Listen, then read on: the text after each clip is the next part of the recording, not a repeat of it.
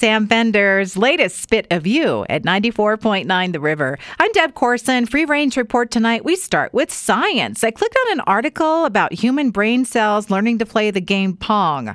An Australian research team showed that 800,000 brain cells living in a petri dish can perform goal-oriented tasks like playing a game. It was similar to Pong. I'm thinking about this a lot.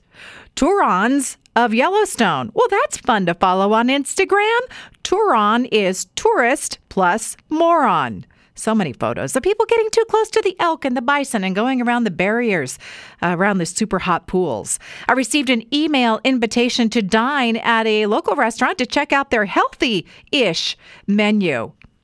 I don't decide what's healthy. I love French fries, you guys. You know that. Marshmallow peeps and all the dishes on the healthy-ish menu have gravy or sauce, and that looks good to me.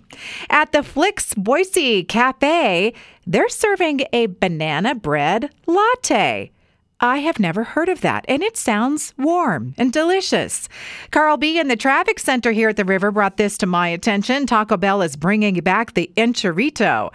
He says the sliced black olives on top are missing, though, at least in the photos. It had been gone for 10 years. No, I haven't had one, but maybe this will be my excuse to give Taco Bell a try. I'm wondering why there may be no chocolate muffins at Costco in Boise.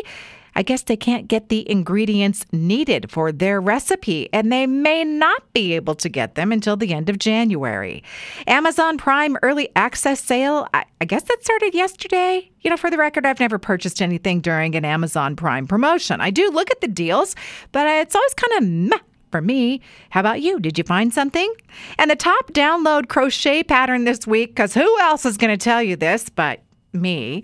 It's a cute pig, and she's pregnant. You crochet 4 little piglets that fit inside, and then she can birth them, and then you can attach them, and they pretend to nurse. And, saying this out loud sounds weird, but I'm telling you, it's super cute. That's a wrap on the Free Range Report tonight. Past editions at riverboise.com, riverevenings.com, and on Apple Podcasts.